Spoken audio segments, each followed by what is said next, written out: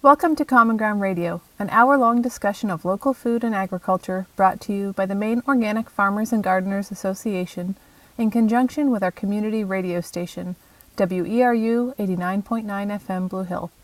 I'm your host, Caitlin Barker, and here at MAFCA we're busy planning the 2022 Common Ground Country Fair, which takes place on September 23rd, 24th, and 25th in Unity, Maine. On the show today, we're going to revisit two of the keynote speeches from the 2021 Common Ground Country Fair. First, we'll hear from Karen Washington, who is co-owner and farmer at Rise and Root Farm and co-founder of Black Urban Growers. She spoke about food systems, stewarding the land, and the importance of valuing our communities. Next is Stacy Brenner, an organic farmer at Broadturn Farm, a Maine state senator, and current member of MAFCA's board of directors. Stacy spoke about the progress MAFCA has made over the past 50 years and her vision for organic farming moving forward. This year's fair keynote speeches will be happening each day of the fair at 11 a.m. and will be broadcast live right here on WERU Radio 89.9 FM Blue Hill and streaming worldwide at weru.org.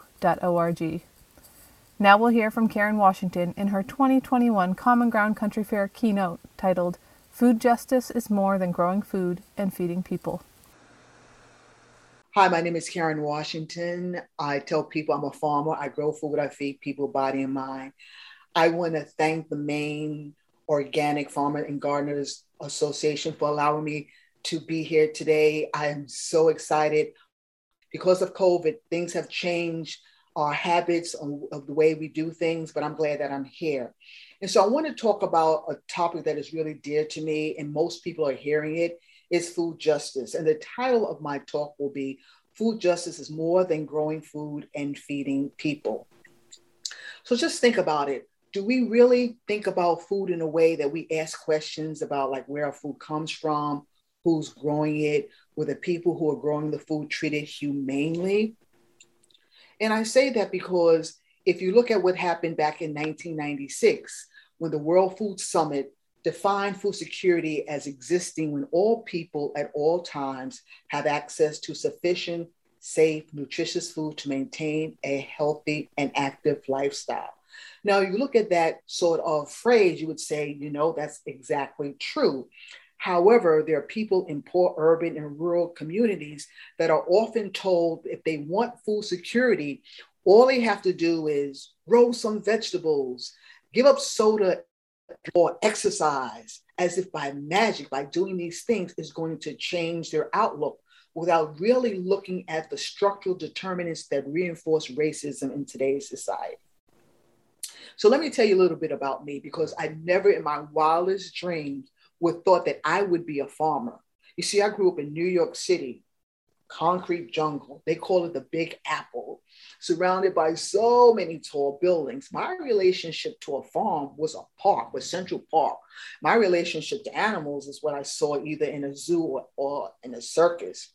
Even in school, we never talked about agriculture except a nursery rhyme like Old MacDonald. To be honest with you, I never, the fact that my mom was a good cook, was really, really good.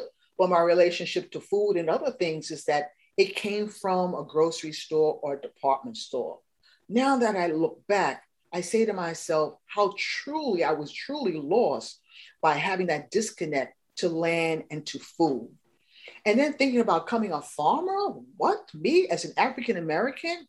I was taught growing up that farming for Black folks was slavery. And so why would I want to go into a profession that was demeaning? So I took the path of least resistance and went through education. I became a healthcare professional.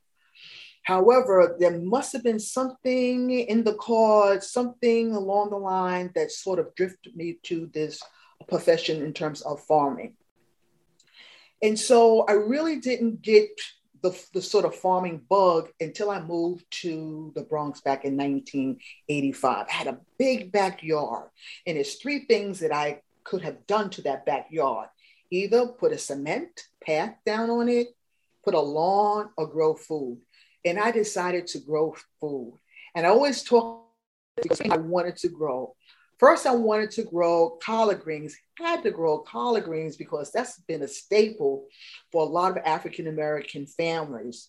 Next thing I wanted to grow was an eggplant because what? An eggplant? That sounds sort of funky to see eggplant grow. And the next was a tomato. Now, granted, tomatoes, I hated tomatoes. They came 3 in a carton, cellophane carton, and they tasted like cardboard. So I said, let me give it a try. And so I put the seeds in the ground, nourished the plant, and voila, wait, a tomato grows on a vine. Remember, for me, everything came from a grocery store. And the fact that it was red, number 2, blew my mind. And then when I bit into that tomato and I tasted, ooh, the juices was flowing. I was so hooked on growing everything from eggplants, from citrus, like bananas. But then I quickly knew living in New York City, I couldn't do that. But I never lost that passion about growing food. Fast forward, as I was living in my new house, across the street was an empty lot. Can you believe it? New York City at one time had 15,000 vacant lots, mostly in low-income neighborhoods and neighborhoods of color. Those that could leave, they call it white flight.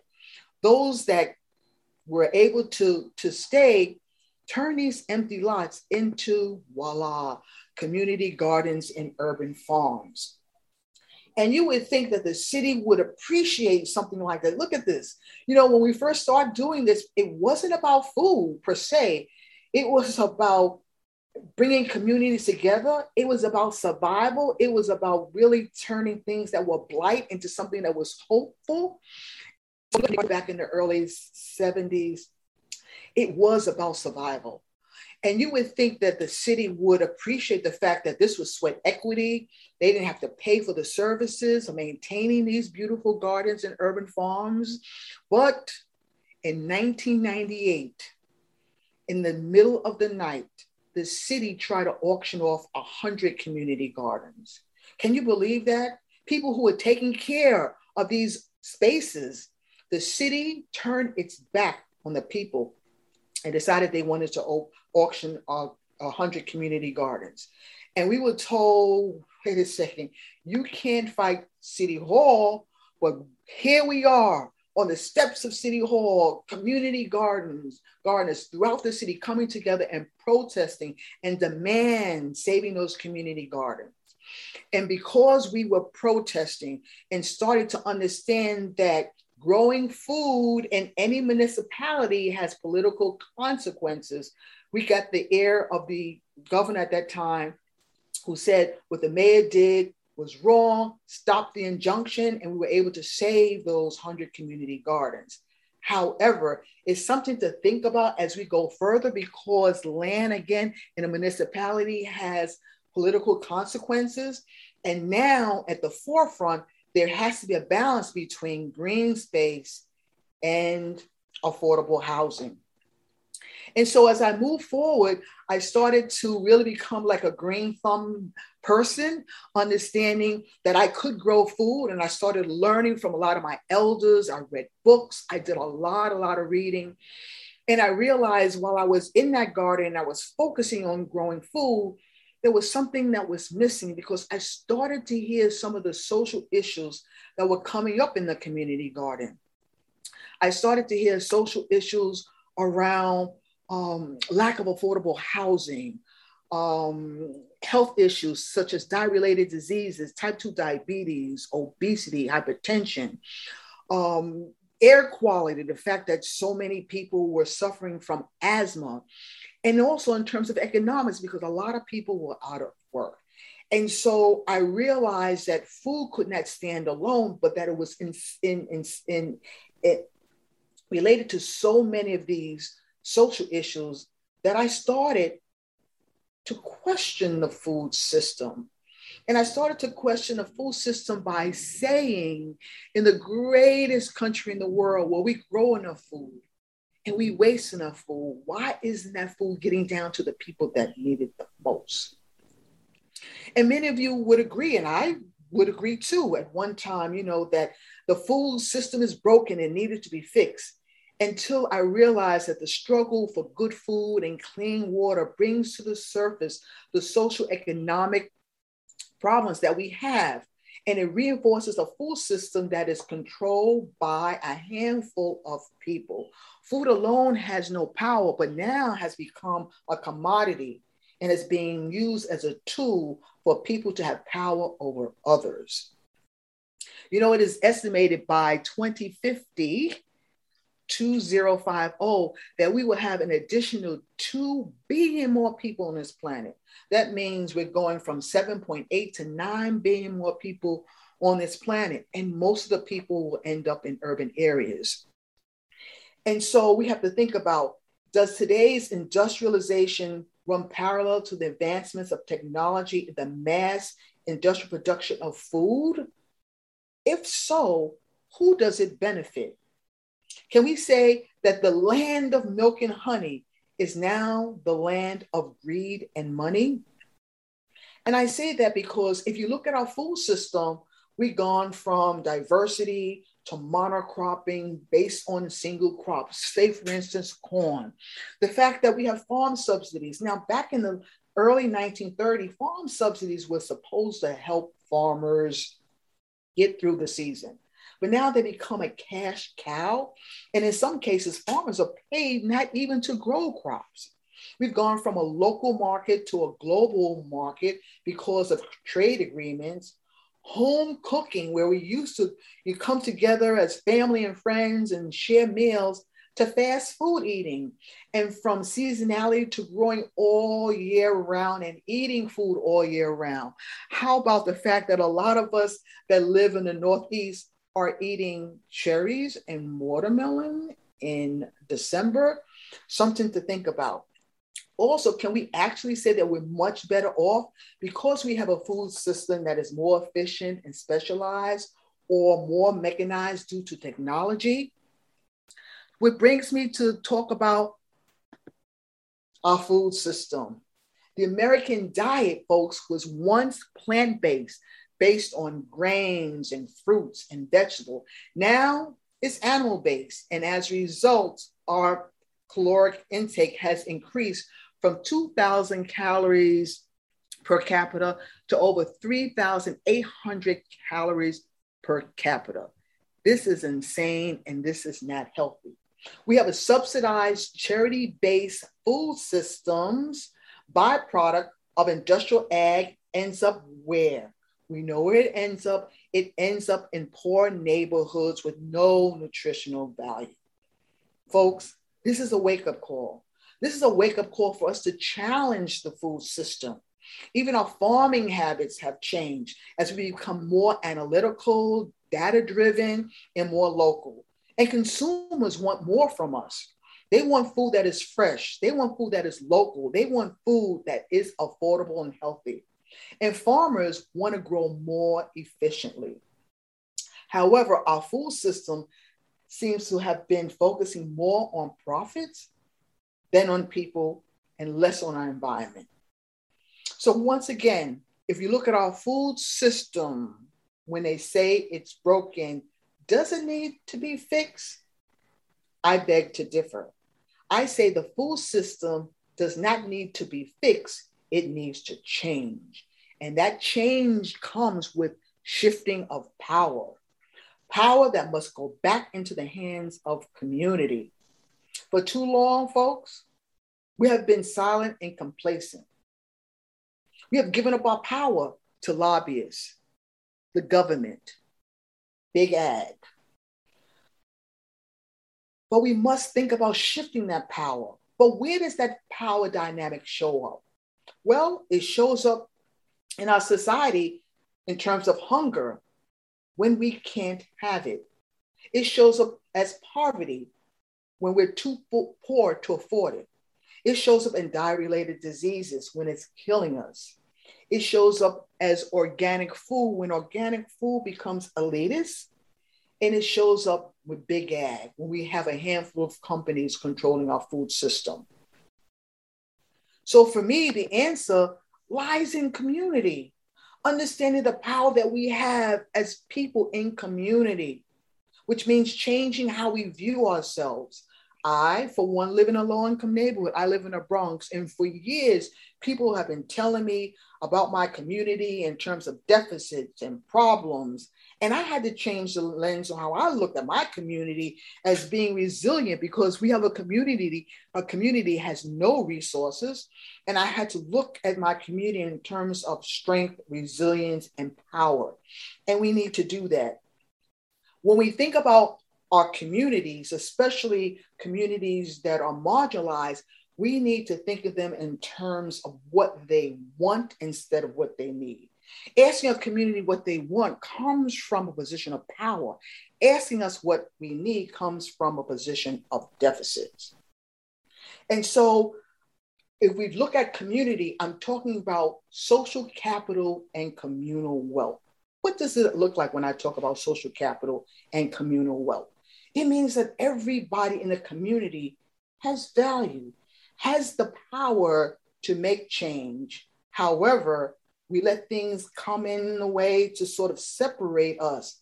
We have to realize by working together, we can change the system for the better. Another thing, when it comes to language that's being used, you've heard the term food deserts. And recently I've heard the term, it's no longer food deserts, it's food mirage. You know, it's all these food swamps, there's all these sort of names. And I'm saying to myself, wait a second, I don't live in a desert and I don't live in a swamp, and it's not a mirage. Again, these are outside terms that have been used labeling people who have limited access to food or a grocery store. So I to coin the term food apartheid. And I came up with that term because when you talk about food deserts, again, an outside term is usually used for data purposes. It really doesn't get at the heart of what the problem is. And the problem is hunger and poverty. And it's based on three things. It's based on race, the color of your skin. It's based on how much money you have, income inequality, and it's based on where you live, demographics. And I say the word food apartheid because I want people to concentrate on those factors and for us to start having a hard conversation. In this country, why is it that there are people who have more and there are people who have less? And in how, in the greatest country in the world, can we fix this problem of inequality when it comes to our food source? Another term that is widely used and the really part of the title of my talk is food justice. And I tell people it doesn't exist. And people say, wait a second, what do you mean it doesn't exist? No, it doesn't exist. It does. I say that because it's been co-opted. People have used food justice without even understanding the true meaning. They pair their RFP, their programs, and they make it feel like they sound good around food justice. But here's a definition that I like to use. It says food justice represents a transformation of the current food system, including but not limited to the disparities and inequities. And I like this sort of definition because I take the word transformation. And by using the word transformation, I say food justice is not a passive movement. Food justice is an active movement. That means in order for you to be doing the work of food justice, you have to be actively working on transforming the food system. And that means working on the social injustices that we normally see in our food system. So what are some of the social justice that we commonly see? Well, again, persistence in terms of race, gender, class, inequalities, the lack of opportunities to be self-sufficient and self-reliant. What does that mean? It means getting people within their communities to be independent, to have a seat at the table, their voices to be heard, instead of always in that sense of needing help and wanting help. Third, land loss due to theft, racism, that G word, gentrification, economics. We have an inequality when it comes to wealth in this country. Whites make at least 11% more than Black and Latinx people. You are tuned in to Common Ground Radio, and we are listening to keynote speakers from the 2021 Common Ground Country Fair. Currently speaking is Karen Washington of Rise and Root Farm and Black Urban Growers. After this address, we will hear the keynote address from Stacy Brenner of Broad Turn Farm. Next, the lack of understanding the historical content of trauma. And this is something maybe I'll talk about later. Again, understanding for so long, people have been oppressed. They have felt the scars of oppression, of white supremacy.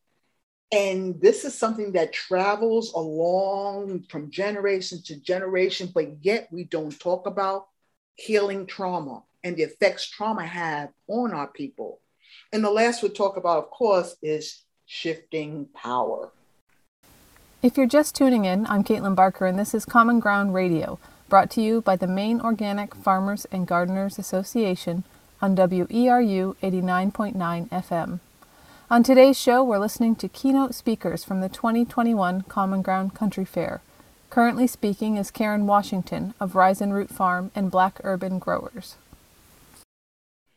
Another phrase that we hear too often is food sovereignty. So people go from, oh, I know about food justice, and then they go into food sovereignty. Again, a term that has been co-opted because food sovereignty came from the peasants of the global lower South.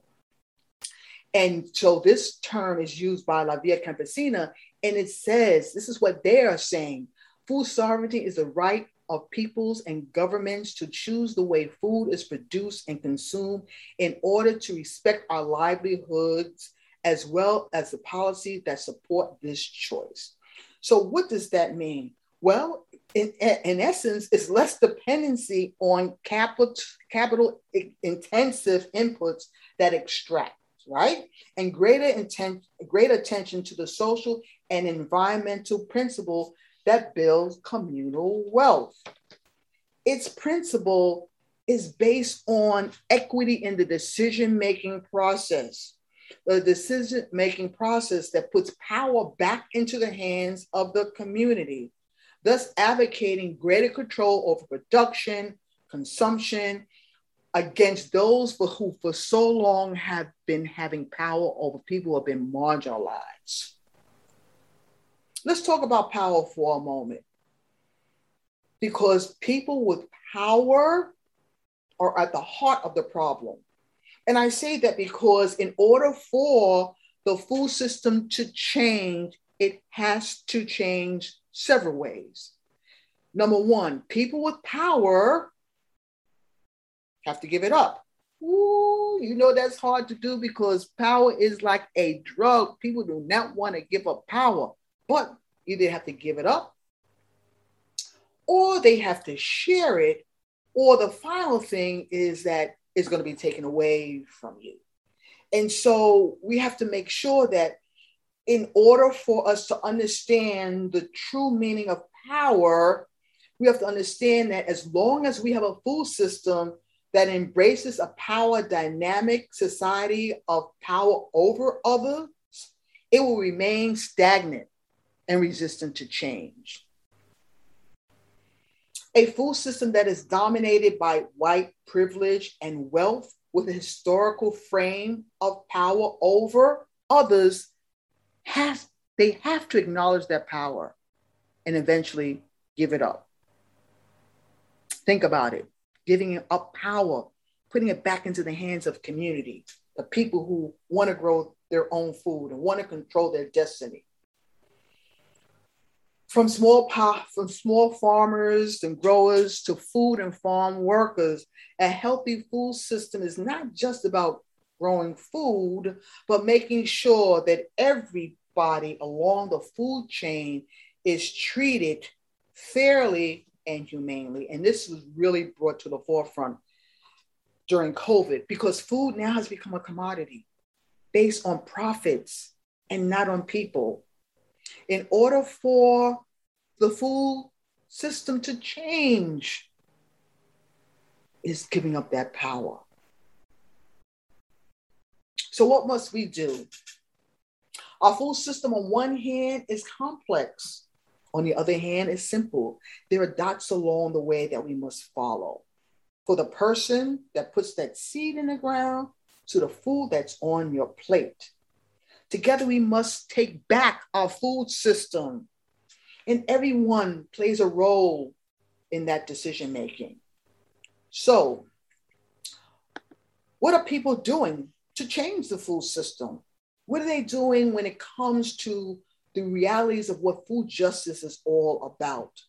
Understanding once again that the power relies in the hands of the people of community. Well, many of them are reclaiming land and developing community gardens and urban farms and small farms, working on affordable housing, working to make sure that everyone has clean water and access to healthy food. They're growing their own food that is culturally appropriate because they can't find it at a local grocery store.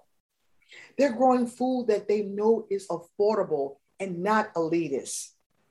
They're developing educational curriculum that talks about how this country was built. As an African American, I've always felt an outside about how this country was built because for so long it's been labeled that our participation as African American came through slavery.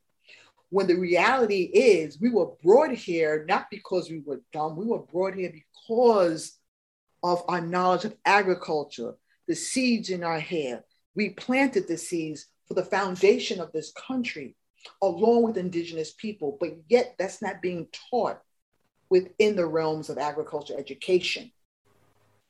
People are saving seeds in defiance of companies. Just think about it. So we have a handful of companies who are putting a patent on seeds that prevent us from saving seeds. Now, we all know that seeds are like part of our DNA, and we've allowed a handful of companies to own seeds? No. So there are people who are defying that, and they're saving seeds. They're growing herbs for medicinal purposes and healing. They're forming cooperatives, coalitions, marching in the streets, demanding equity, demanding dismantling racism, demanding a fair shot as human beings, as part of this great country. I tell people, give us three things. Give us opportunity, give us capital, and give us support, and people who you have deemed powerless becomes powerful. They're taking back their narrative of their history. They're speaking up against injustice. Again, a huge problem that we have, the complacency and silence, especially with people with power and privilege that don't speak up when they see injustice. You must speak up when you see injustice. Starting on farmers markets, people are doing farmers markets and CSAs and farm shares. You know, at the height of this pandemic, people got together and started feeding their communities because they saw for the first time the effects of the lack of having access to food was doing in terms of fighting this virus. People now are supporting local farmers and small farmers because these are the people who are at the heart of the food system. That's that relationship that you can have between your community and your local farmer is so, so important. Having conferences that are inclusive and diverse. Because as farmers, if our fruits and vegetables have different colors and they're diverse, then our conferences and how we do our workshops have to be inclusive and has to be diverse. And again, forming local economies around wealth building and investment, conversations we normally don't have. So what is it that you can all do? Because I like to leave, after I speak with people, a homework assignment and your marching orders. So these are the things that you can do. Together, we can all advocate for a better food system by supporting the rights of farm workers and restaurant workers and grocery people on the front line, because all of a sudden COVID made us realize how they are essential workers.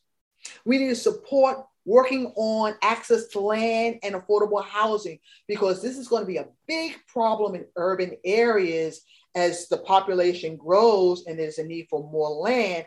I go across the country speaking to urban planners and I say, you can do both. You can you can build a big building, but also you can incorporate a rooftop garden or a garden within that development. You can have both. Next, be open to the idea of land reparations. I know people hear that and they're afraid when you talk about land reparations. What do you mean? You're taking my land? No, we need to have an open conversation. Why it's important that land is put back into the hands of people who have had their land stolen, especially our indigenous population and enslaved people. So we need to have that conversation about land and reparation, and also about land itself, because we shouldn't think about owning land. I rather think of it as we're stewards of the land. I mean, how can you really own land when your lifespan is so short?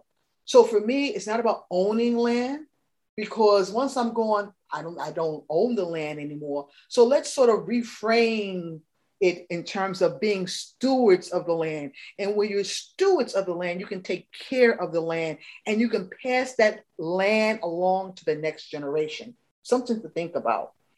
Again, demand for healthy food and clean water, both are human rights, but yet we seem to separate one from the other.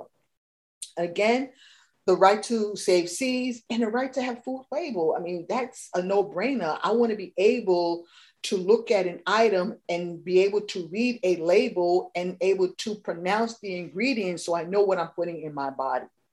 Again, these are things that we need to do. Also, speak up against hazardous working conditions at major food facilities and businesses. We all need to be whistleblowers. When we see injustice, we must speak up.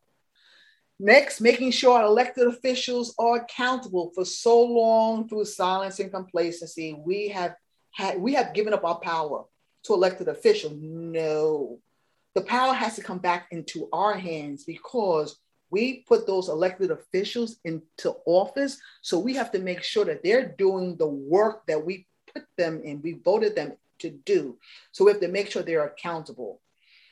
I like this one: break bread and have a meal with someone you don't know. And I think we've gone away from meal sharing and we've become used to being in our own silos and our own groups. And we have to, if we're going to move and change this food system, then we have to be able to reach out into other communities and see how they live and what they want now, what they need, what they want. And then together we can try to offset some of the problems that we have, but we can't if we live in silos and we live alone. Strive for a community that cherishes diversity and inclusion as assets, and not the NIMBY sort of not in my neighborhood, where you don't want people who don't look like you to come into your. As farmers and gardeners, we cherish diversity in the plants that we grow and the colors of the food that we grow. We need to do the same thing as the way we treat one another. And lastly, for me, which is really, really important, is developing youth leadership. I say I'm an elder now. And so what I'm trying to do now is to help the next generation of youth leadership to come to the forefront. So that means stepping back and allowing youth to have a space and have a voice at the table. And I say that because it's not about them just sitting there and just listening. It's about them having the power to make change as well. So finally, we must all raise our shovels and our voices together. You know, COVID has really impacted a lot of things. The way we think, things have changed, how we're looking at our community, looking at our food system, how we treat one another. We must be able to reach across aisles and across countries, because this food movement is not a local movement. It's a global movement. And with climate change and food problems, it's impacting everybody across the world. So it's not only reaching out within our local community, but think about the problem that we have globally. Our food system, again, on one hand, is complex. On the other hand, is simple. There are dots along the way that we must come together to make sure that we have a food system that is fair, just, and equitable for all. So I'm going to leave you with this. This is my saying. To grow your own food gives you power. You know who and why you grew it. You grew it for yourself, your family, and your community. My name is Karen Washington. I tell people I'm a farmer. I grow food, I feed people, body and mind. Thank you so much for having me. Let's bring our shovels together. Let's make sure that we change the food system so that food and water are human rights. Thank you so much. You're listening to Common Ground Radio, brought to you by the Maine Organic Farmers and Gardeners Association on WERU 89.9 FM. I'm your host, Caitlin Barker, and up next we'll hear the keynote address given by Stacy Brenner at the 2021 Common Ground Country Fair. Stacy is an organic farmer at Broadturn Farm, state senator, and current member of MOFGA's board of directors. Hello, everyone. I'm humbled and honored to be part of MOFGA's board of directors during this time of great celebration and accomplishment. It's our 50th anniversary, and reaching this milestone is nothing short of fantastic. This success is related to the convergence of kindred spirits, devoted farmers, back-to-the-landers, and revolutionaries. We've all worked season over season to produce more agricultural products organically in the state of Maine, in backyards and hillsides, hoop houses and fertile fields, community gardens and cooperatively owned farms. Education, apprenticeships, business development, consumer protection, and a belief in a mission to grow organic has increased our membership and programming, staff, and organic acreage. But it started with a vision and a collection of people looking for an intentional way to live, grow food, and come together in community. In the early 2000s, the word was out about MOFGA, and it was a strong draw for me. My husband, John, and I moved from West Philadelphia to Maine in the spring of 2002 to be part of the Journey Person program. This was the year of its inception, and we owe a great debt of gratitude to the insightful board 20 years ago who saw value in supporting new farmers. Reeling from the upheaval and tragedy of 9/11 and the inception of the war in Afghanistan, John and I probably asked Jeeves or used Yahoo to search farmer training programs. I had studied plant sciences and had a bachelor's in agriculture. I was a single mom and I was just finishing graduate school, studying to be a nurse midwife at the University of Pennsylvania. I'd been living in Lancaster County during the fall of 2001, attending home births of Amish and Old Order Mennonite families. Those babies always came at night, and my teacher had 2 rates for service, the first baby and then all the rest. I was drawn to their agrarian way of life, the domesticity of the families of these birthing moms called to me. John and I were falling in love and writing letters to one another, and I tried to put all this in words into a vision. And luckily for us, this was a life we were both drawn to and a direction we both saw for ourselves together. We said goodbye to our suburban childhoods, much to our parents' chagrin, and we drove an old Subaru and a U-Haul filled with domestic ephemera and houseplants to Maine in time to start the spring season farming. Back in 2002, when we showed up for our interview for the Journey Person program at the fairgrounds with Russell Libby and Heather Spalding, they took our money. You had to pay to participate in the Journey Person program in the early years. Back then, MOFGA had yet to find donors, foundations, and grants to support new farmer programming. We were looking for a vegetable CSA to farm with, and they offered us a number of options for farms to consider, and we ultimately landed in Cumberland at Sunrise Acres Farm. Russell's informed guidance and capacity for vision was laced with warmth and an infectious hope. Over the years, he continued to offer us kind words of encouragement and recognition, and this buoyed our sense of capacity to keep going in a hard season, persevere through an unprofitable year, and manifest a vision. Empathic is the word that comes to mind when I think of Russell. He sent some very well-timed, handwritten notes to us in those early years that arrived at just the right moment. In farming, success is often measured by the ability to farm another season. It can be a constant process of being humbled. The arrival of a small note of recognition from Russell Libby felt like a belief in our ability to do something hard, to build something new, to learn how to farm. It meant the world to us in those moments. And we realized we'd found our farming support group. We were being held, encouraged, and elevated by MAFGA. We stayed in Cumberland at Sunrise Acres for 2 seasons. And since leaving Sunrise Acres, we've started 2 farm businesses on different pieces of land. But for the last 15 years, we've grown an assortment of crops in Scarborough at Broadturn Farm. Initially, our business was centered on a produce CSA, but it's evolved to the point where cut flowers are now our main focus. We provide what we like to call farm-driven floral design, which affectionately means we make all kinds of things using the farmed and foraged materials here on our land. We run a summer camp, we host events, but we have a fondness for growing seed garlic.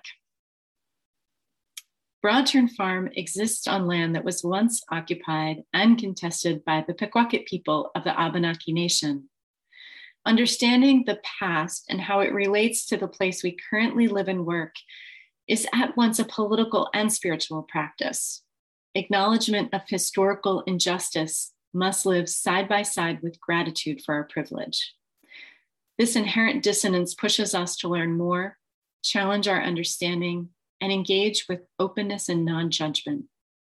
The current landowner here is the Scarborough Land Trust. Our business, Broadturn Farm Incorporated, holds a unique 99-year lease for use of this land. It's our hope that this model of land tenureship, where the business and the access to the land versus the value of the land and its potential for current and future development, is what gets elevated. Divorcing ourselves from the romantic notion of land ownership and instead embracing land stewardship and strong business development is how John and I would like to see farmland access evolve. So said another way, I want to see farm business be what we value and retire on as farmers, not the sale of our land. Like organic farming in the early years, this idea, it makes people nervous. Our leasehold and mindset has emerged at the speed of trust, which is to say that it took us 15 seasons to put together. Our mentors when we started our farming career were Don and Bruce of Meadowood Farm in Yarmouth. Don is part of the Beckwith clan dating back generations in Maine. His loving relationship with Bruce was a fact which excluded him from mainstream culture at the time. He was not invited into the farming business of his siblings, but this break also encouraged an alternative mindset, which put him on the path to adopt organic farming practices, a difference which set him and Bruce on a road to success. It looked like success to us. Rich, dark soil, healthy crops, an amazing following at the Portland Farmers Market, the OG lettuce guys, MAFGA founders. Heather Spalding has remained a constant when we think of MAFGA. She's aptly held so many roles within the organization and developed the strategic plan to realize the vision. And now, as we round out into 50 years, it is exciting that the strategic plan of the current board includes a more robust policy focus led by Heather.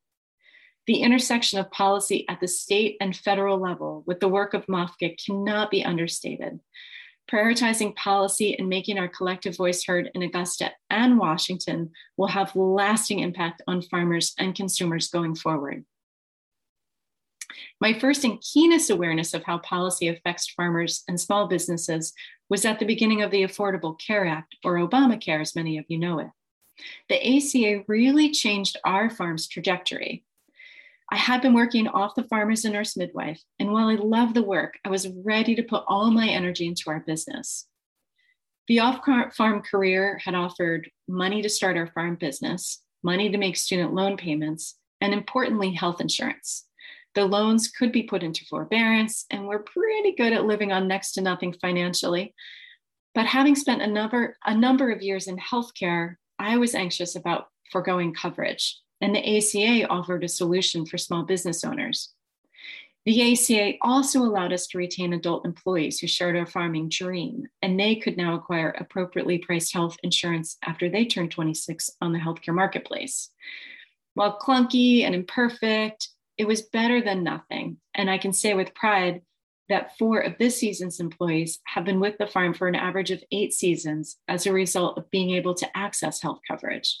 For a business, employee retention is crucial for growth, expansion, and efficiency.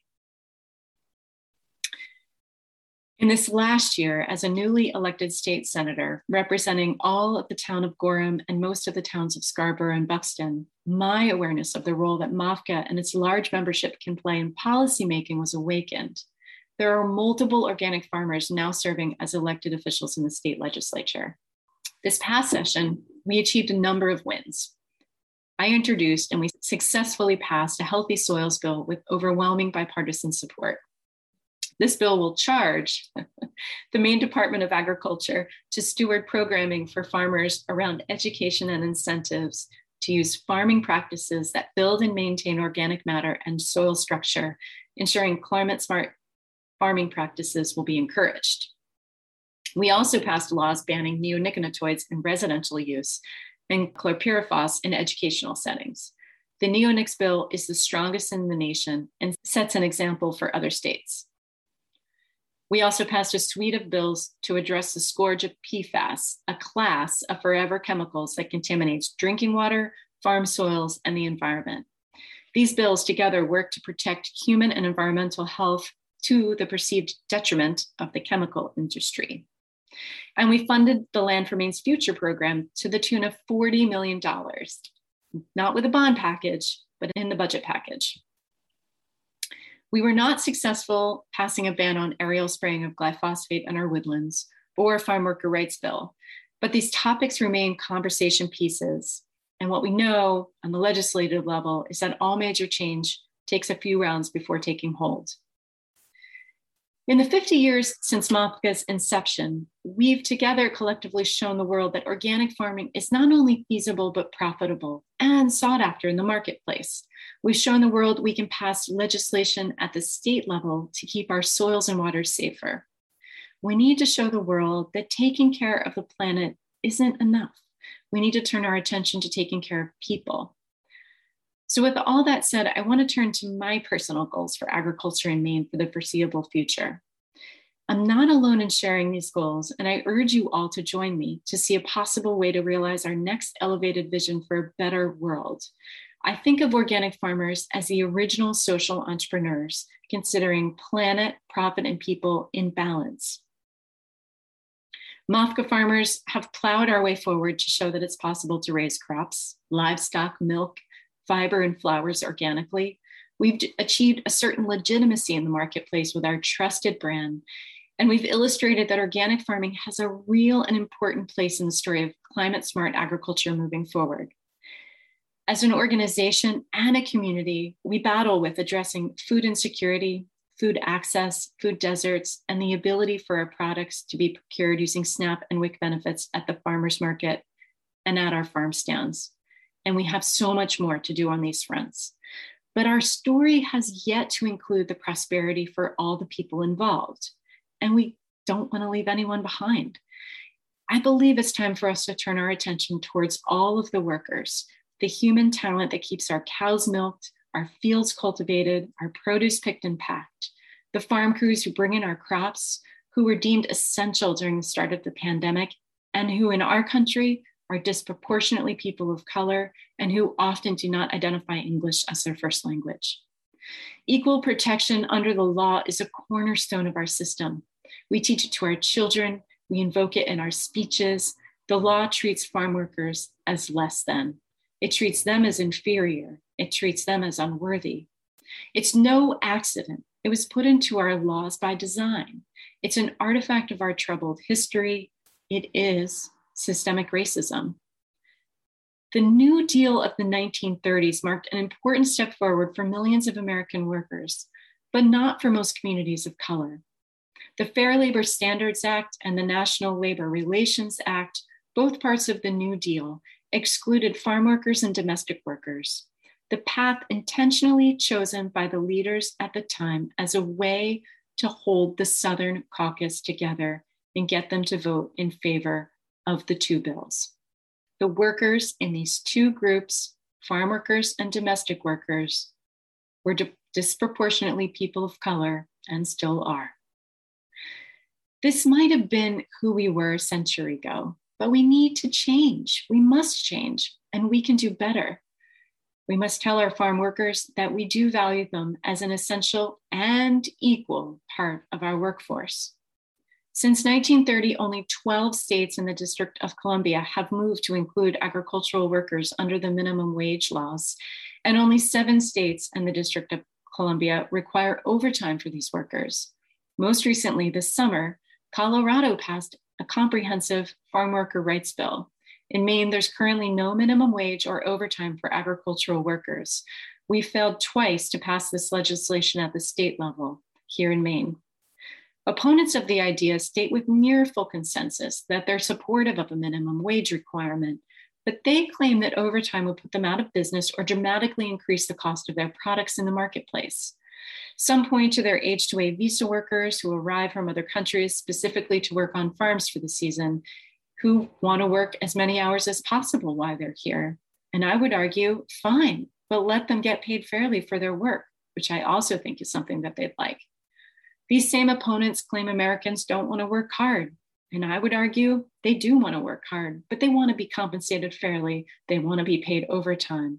Otherwise, they're just going to choose another profession. I believe we need legislation that will define agricultural workers as employees under the wage and hour laws of the state of Maine. In other words, right now, these essential workers are not considered employees under the Maine law. When MAFGA's revolutionary founders told the world they were going to transform commercial farming using organic methods, throw out the arsenal of chemicals and pesticides, they were laughed at, ridiculed, not taken seriously. But over time, season after season, we've shown our capacity to be a central player in the marketplace. It's possible to run a farm in Maine organically and be profitable. Research, sales reports, consumer demand, and our status as the oldest and largest organic farming organization in the country confirms, to borrow a line from Glennon Doyle, we can do hard things. We have to decide if we want to continue to tell ourselves comfortable lies or accept uncomfortable truths and work hard to rethink labor in agriculture. Farm workers need a farming organization to champion their worth and essentiality. I challenge us as a community to show up for them. I challenge our consumers to support this cause, even if it means their heirloom tomato may cost a few cents more. The time for exploitation of human talent on farms needs to end. It's time for the farming community to catch up to the fair and equitable labor practices for all other labor groups in the state of Maine. Cesar Chavez, who spent his life working with farm workers, said, "We cannot seek achievement for ourselves and forget about progress and prosperity for our community. Our ambitions must be broad enough to include the aspirations and needs of others for their sakes and for our own." We built a trusted brand in the marketplace. When you see the MAFGA certified organic label, you know that soil is foundational to our work as farmers and gardeners. I want the next layer of our trusted brand to include consumers' awareness of our support for fair treatment of farm workers. As I said at the start, it's an honor to be board president in the 50th year of MAFGA. I'm humbled and delighted to serve the membership. I'm so proud of what my husband and I have accomplished as farmers with the help and support of MAFGA's programming over the years. And I'm in the good company of a community of farmer colleagues who I call friends and market competitors and champions for a movement that's now 50 years old in Maine. We're the oldest and largest organic farming organization in the country. And I'm so thankful and awestruck by those who've come before me. Thank you for your vision. Thank you for saying yes to the Journey Person program around the board table 25 years ago. I'm not sure I would have ended up spending my life in Maine had it not been for the Journey Person program. I'm hopeful that together we'll be celebrating the 75th anniversary of MOFGA 25 years from now in person, and someone else will be thanking us for moving forward with a vision for fair labor standards. At the 75th anniversary, I hope our state's farm business ownership picture will include more farmers of color, and our farm workers will be recognized in statute in the state of Maine as employees, offered the same types of protections as employees in other professions, including workers' comp, overtime, and a minimum wage.